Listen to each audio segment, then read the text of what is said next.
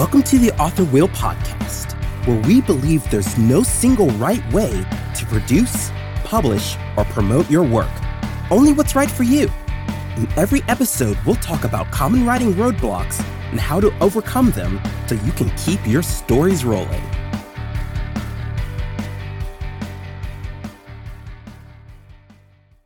So welcome, everybody.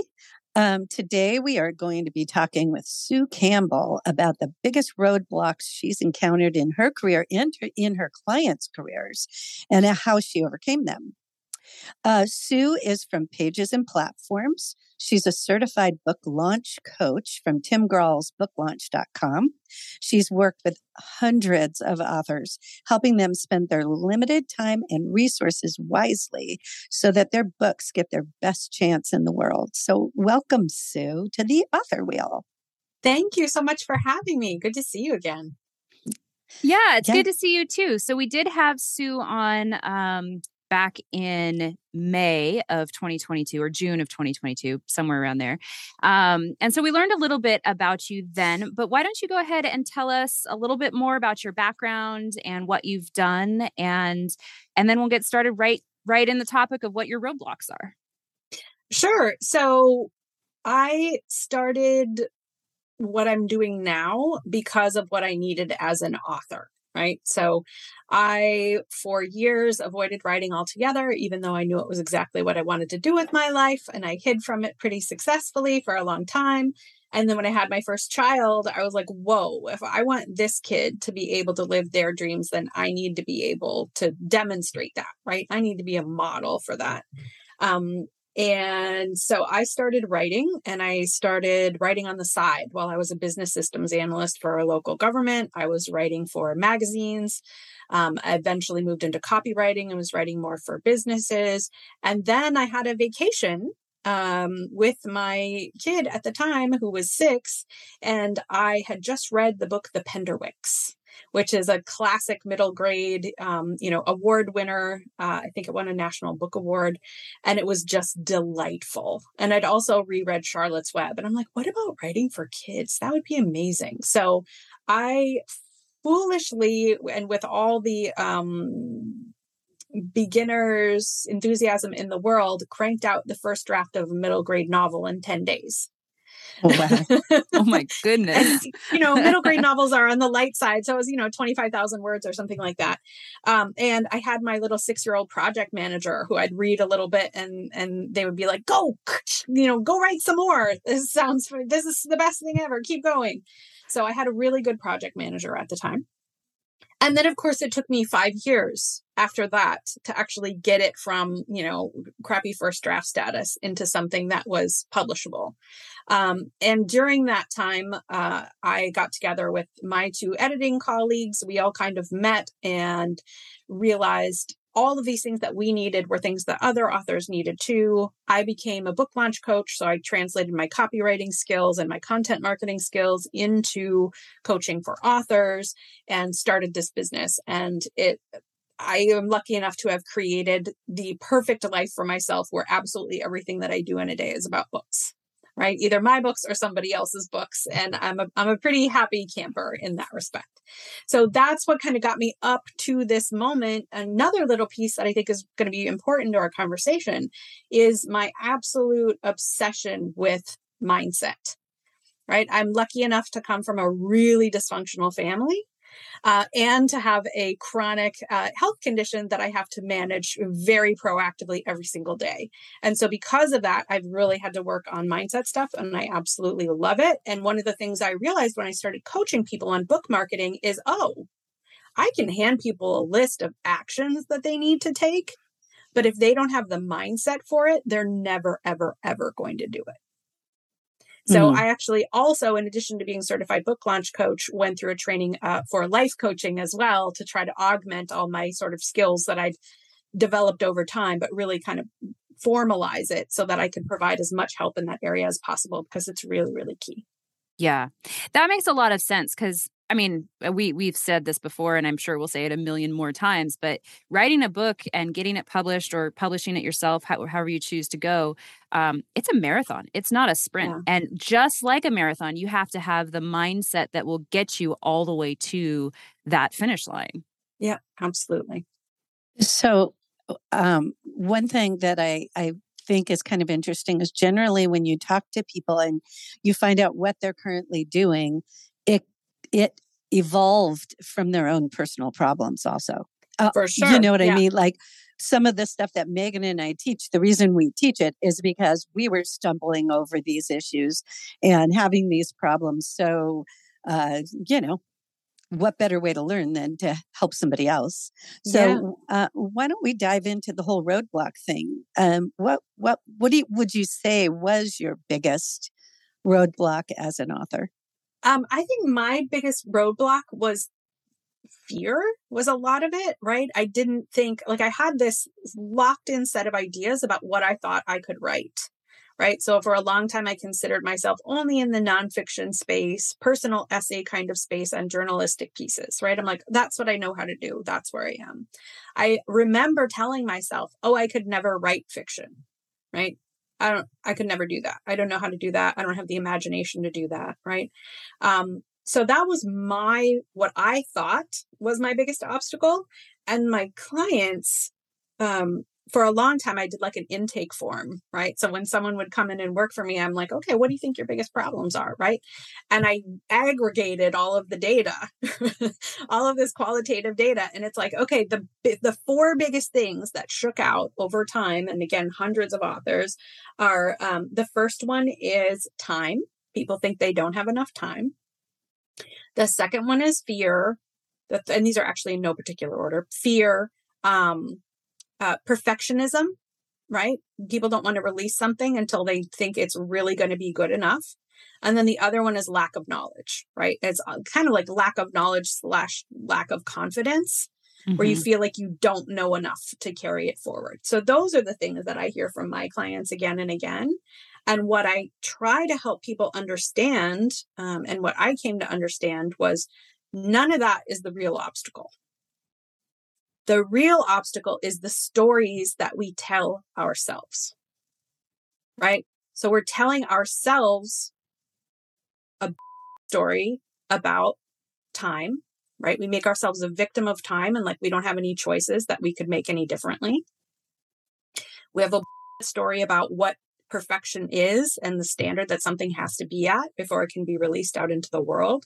We have tons of BS stories about what's going to happen, right? That gets our fear going, right? Like, what are all the possible things that could happen? And also that, like, I don't know how, right? And one of the things I say to people is, we don't get to know the how without doing the work, right? You can't solve for the how all up in your head before you ever take an action. How is earned by trying things, right? You're not going to know how you did it until you get to the end and be like, oh, that's how I did it. I tried a bunch of other stuff that didn't work, but that's how I did it. Yeah.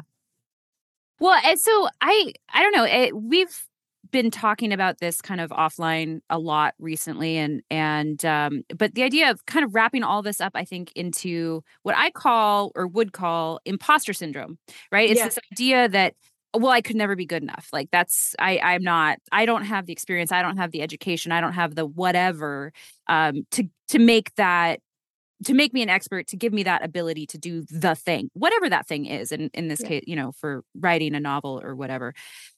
And I think imposter syndrome is so hard to deal with. Like, I mean, you can teach growth mindset, you can teach some of those things, but it creeps back in, even when you know all of that stuff.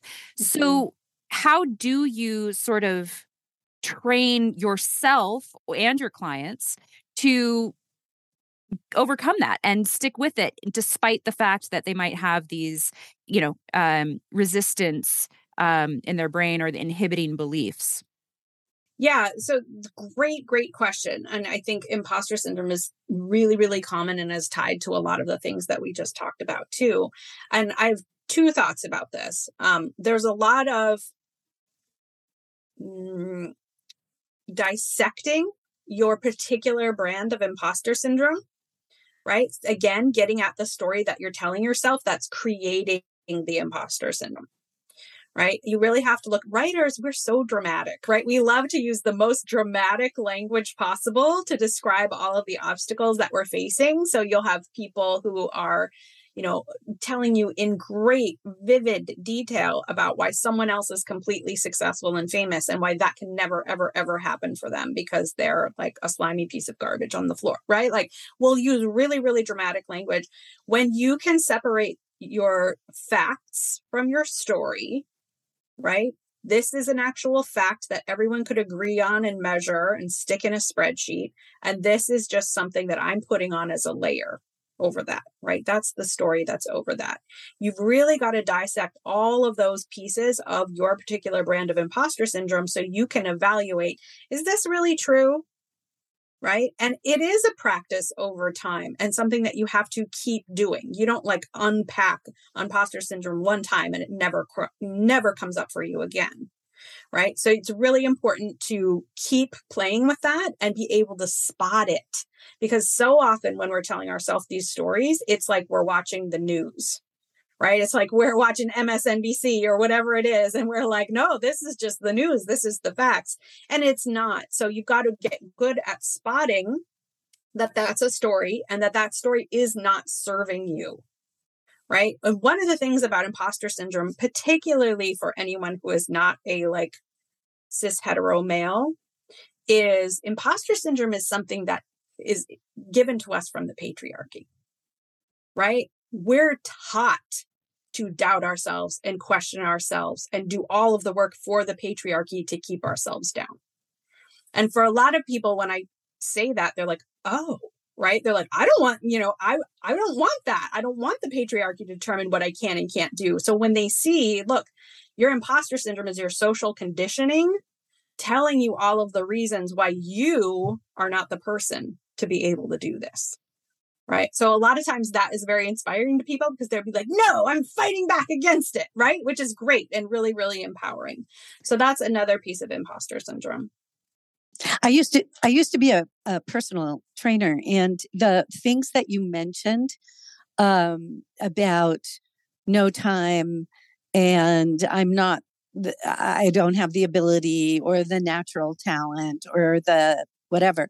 Those were all the same excuses that people give when they want to, achieve a certain fitness goal and are terrified that they can't do it. But here they came along and paid me whatever it was at the time, $75 an hour. And so, it was a big waste of money if they didn't. So it was kind of an interesting thing. But one of the techniques, and I wonder how this technique could be tweaked a little bit to use with writers, or if it is maybe similar to some of the things you do with your people, that I would do is just get them onto a goal. Like, stop thinking about yourself and start thinking about this goal. Like, how about you're going to run a 5K? And now it all becomes about running the 5K. And then this week, you're just going to go out and you're going to run a mile 2 or 3 times. And it doesn't matter how quickly. And we're going to do these exercises to get your legs strong, blah, blah, blah. So almost to get your mind off of yourself and onto the project. And I'm wondering, do you use any kind of strategies that might be similar? Yeah, so we do concentrate a lot on goal setting. So we have something called the Happily Ever Author Club, right? Where you can come in and we'll give you writing advice and writing tools and marketing tools and mindset tools, right? We've got a 3-part framework to be happily ever author. And it's the story you tell yourself, the story you write, and the story that you share. And part of this is goal setting. Now, where a lot of people get tripped up with goal setting is what we try to circumvent. So number one, people think that once they reach a goal, then they can feel a certain way. Right? So that goal, attainment of that goal means that I'm worthy, or I'm not an imposter, or I can finally be proud of myself, or whatever it is. I'm not down with that at all. And the chances of you reaching your goal, if you're going to beat yourself up all along the way and not allow yourself to enjoy positive emotions, it's pretty slim. right? Yeah. And when you do get it, it's going to be a very temporary boost. I can't tell you the number of clients I've talked to or just stories I've heard of other authors where they're like, yeah, I hit the bestseller list and it was the best 10 minutes of my life. Right. Yeah. And then it was completely over and meant almost nothing. Right. So you can avoid that. I absolutely believe in setting goals and having something to focus on, but we have to really set ourselves up well in the goal planning process. One of the ways that I do that is I call it the goal sandwich. So I want you to make a list of a bunch of things that you want or that you wanted at one time and that you already have. Right? So you're going to come to goal setting with this feeling of accomplishment from things that you've already done, right? Because everyone thinks, oh, I want this, I want this, I want this. And it's all stuff they don't have. And we don't take time to appreciate, oh, I already wrote 2 books. I already have a manuscript that's 90% of the way there. I already, won an award for a book, right? So I want people to make a list of all of those things that they've wanted and they already have. And then I want them to put their new goal like in the middle of those, right? And state it as if it's already accomplished. So you're setting your new goal might be, I want to finish my next book, get done with all the way through the final draft by December of this year. Right. So you're going to make a list for yourself of I've already managed to do this. I already have 2 books published. I've got my next book that's done on December 31st of 2022. And I once spoke at South by Southwest. Right. So you're sandwiching it all in there. And the feeling that you're generating from that is so much different than the graspy feeling that we sometimes have for goals and then not allowing ourselves a certain feeling or emotional state until we reach that goal.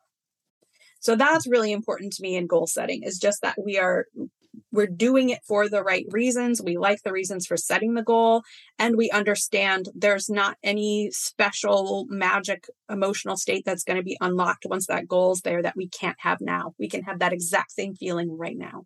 I love that. That's actually, really very cool. I know one thing that I struggle with a lot is that perpetual moving goalpost, Yes. So you start out, you set your goal, and then you achieve that goal and you go, yay. And then you're already, before you even say yay, you're already on to the next goal and the next thing.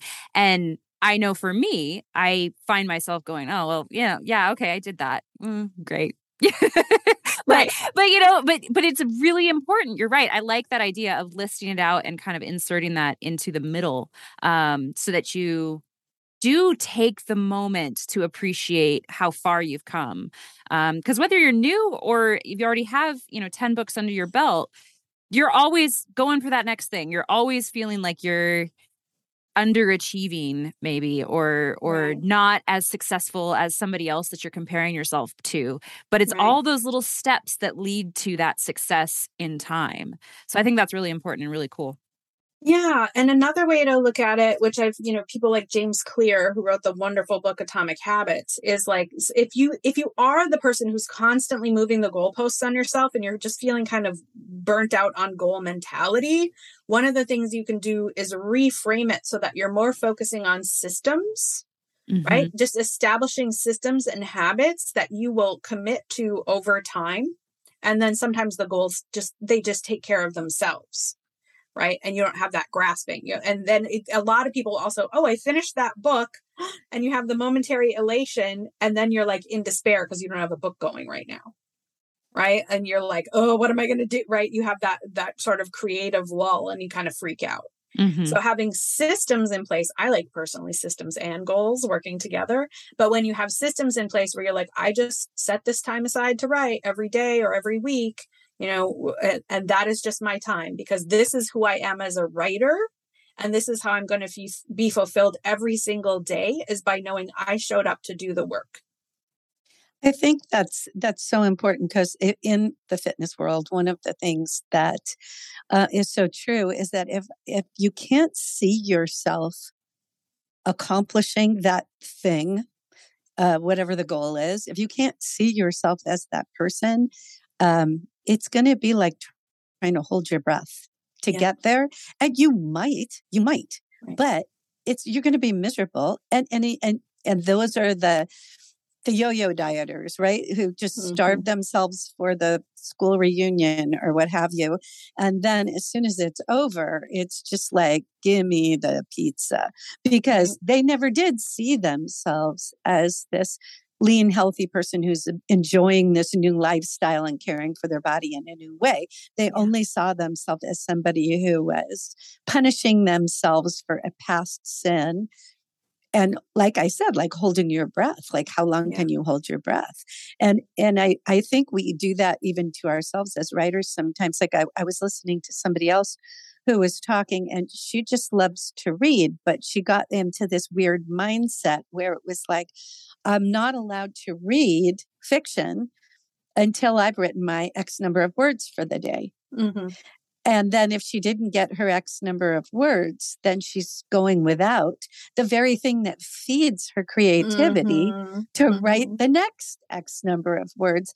And, so sometimes I do think we want to browbeat ourselves or punish ourselves into something. But what you were saying is so much more true. The more nurturing, enjoying, seeing yourself, learning to see yourself as a person who is a creative, who does write books, who can speak at places, has spoken, will speak again. All of those things, you're beginning to reframe your image, your internal image of yourself. Yeah. And I actually am getting a coffee cup made that says, Writer's Pledge. Be hard on your characters, gentle with yourself. Right? I like it. Save the drama for the novel. Be kind to yourself so that you can actually accomplish what you want. And I loved your fitness analogy, because the story that you're telling yourself is so important. And the people who are doing, holding your breath and starvation dieting for a certain goal, they are telling themselves a story that is very different from the person who is showing up for that self-care every single day because I care about what I put in my body and I want to feel good. Totally different stories that those two people are telling themselves. Yeah. So one of the things people can do is actually get in touch with your future self, right? Your future self 3 years from now, who's got 2 more books out and who has a very steady, daily, fulfilling writing practice and is feeling great in all their other relationships, isn't, drinking themselves to death. The future version of you, who you want to be, you write a letter as your future self to your current self. Right? Here's how we did it, sweetheart. Here's all the magic. Right? Because we already have all the answers in us. Every single one of you out there has the answers in yourself about what is the best path for you to take and what is right for you. But you've got to get past the fear-based messages. You've got to get past the imposter syndrome and really develop a relationship with yourself where this is about just becoming the best version of you and then see what happens. I really like that. That's really cool. So, Sue, tell us a little bit more about where we can find you if people are interested in joining your Happily Ever Author Club or signing up to be a client and where you exist in the interwebs. Sure. So on the interwebs, we are at pagesandplatforms.com. And I highly recommend you sign up for our newsletter because we've got some free resources for you as a writer, including a free mini mindset course and some stuff for writing and some stuff for marketing. That will give you a taste and see if you want to come on into the Happily Ever Author Club, which is a super amazing place online. We've got a fantastic group of writers who are just showing up and doing the work and supporting each other. And it's really my favorite place. Awesome. Well, I think that's going to wrap it up for today. So, Sue, thank you so much for joining us again and being one of our first official interviews. Oh, my pleasure. My honor. We really appreciate it. And we look forward to speaking with you again soon. Great. Yes. Thanks. Take care. Are you an aspiring author? Stop by www.authorwheel.com/stuff to download the top 5 writing roadblocks aspiring authors must overcome. Thank you for listening to the Author Wheel podcast, hosted by Greta Boris and Megan Haskell. Edited by Jim Wilborn.